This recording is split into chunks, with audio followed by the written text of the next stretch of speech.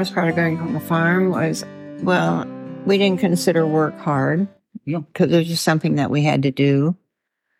But we had no playmates. I mean, we just had to play. I just had to play with my two sisters. And before I got to high school, we just would go into town maybe Saturday and get flour and sugar. We didn't, in the farm we raised everything. So, but we never considered work.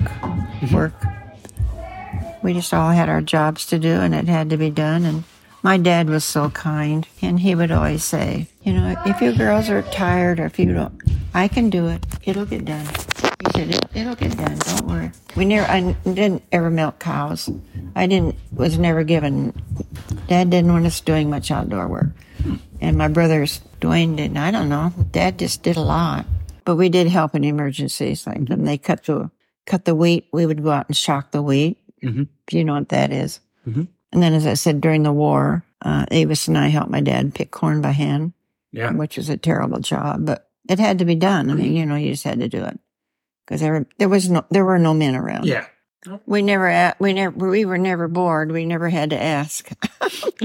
We never had to say anything about it.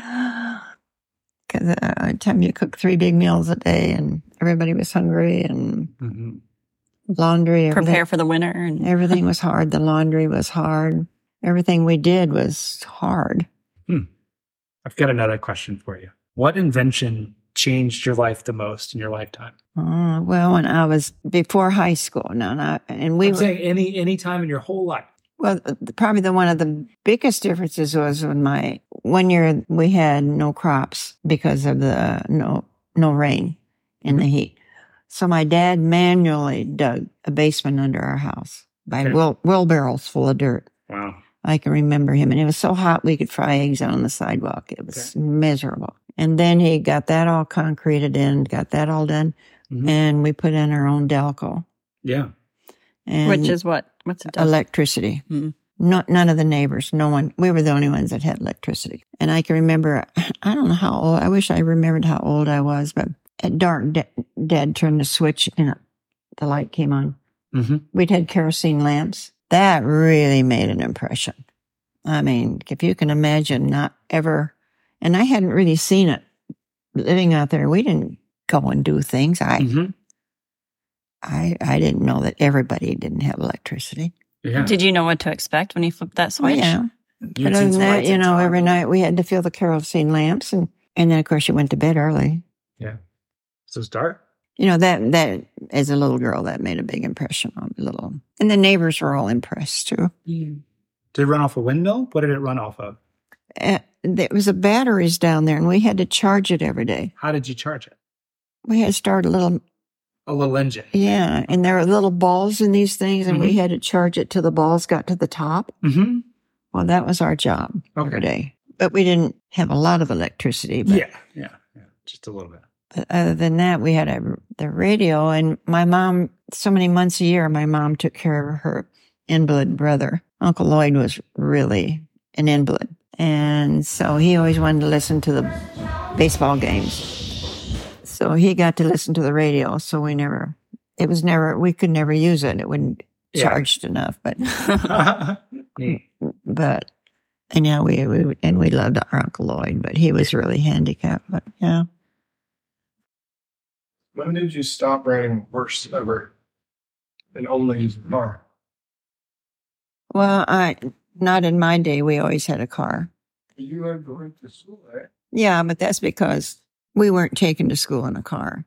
We either walked. Yeah, but when did you switch fully to using a car? How old were you?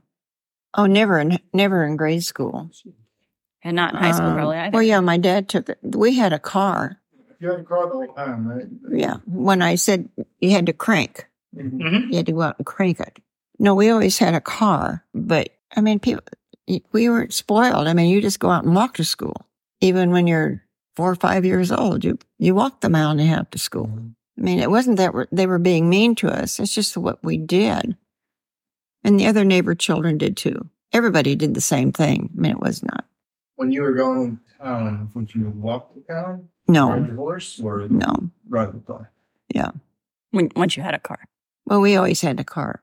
my mom and dad, when my dad dated my mom for the first time, it was horse and buggy. Mhm. They'd gone to a barn dance.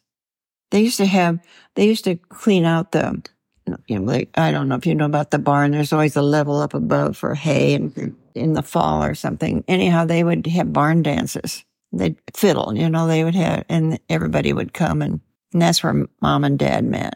And then on the second date, when dad came to get mom, he had a car. No windows in it, it was a car, but. When did you fly an airplane first? We were married, and we flew from, they took us to Sioux City, and we flew from Sioux City to Denver. But what were you flying for to celebrate? Our wedding, honeymoon. Mhm. And we spent the weekend. Well, I'd graduated from high school, and Dick had been in the Naval Air Corps, and I had gone through business school, and I was working in Sioux City. And then my sister Arlene was working in Lincoln. So then I moved to Lincoln to share a room with Arlene. And then Dick and I were married. But we flew to Denver and then couldn't afford and took a bus back. So that was my first. Were you in Denver, the city, or where did you go? No, in Denver. In Denver? Wasn't very large in those days. Yeah. But I did, I think I told you about going to go see Dick in Corpus Christi, But mom really kind of let us, do what she trusted us. I mean, because can't imagine she let me try to get to Corpus Christi alone. But I had one afternoon there. Dick was on base permanently. No one could leave. He snuck off the base to just come and have dinner with me, and then he had to sneak back on base. They were pretty strict in those days. And that was the first time I ran into the minorities. I mean, I didn't know anything about Black people. And I didn't know, that was the first time you saw somebody of a different race. Well, basically that I knew anything about them, because I got off the train. I got on the troop train. I rode a troop train there with a man that I didn't know, but he said I was married. He got me on. So I went on with somebody that I was supposed to have been married to. And it's an old troop train. You can't imagine how dirty and filthy it was. The windows were open and the soot was flying. And it was all. If you can imagine Omaha at the big railroad station and nothing but troop trains. It's hard for you guys to realize what a real war is. So I got on the bus, and I went and sat in the back of the bus. There again, a military man came up. He said, "You can't sit here." And I said, "Oh, it's fine. It's okay." No. They took my arm. He said, "You cannot sit here. Only sit at the back of the bus." I had to move to the front of the bus. So then I still was stupid. I got off, and then I realized the bathrooms are for Black only and white only. The water fountains, I couldn't drink any water because I had to hunt for a white water fountain. I didn't know all that happened. I didn't know all that. I didn't realize any of that. I didn't know that. So that was terrible days, but that's just the way it was, Stupid country girl.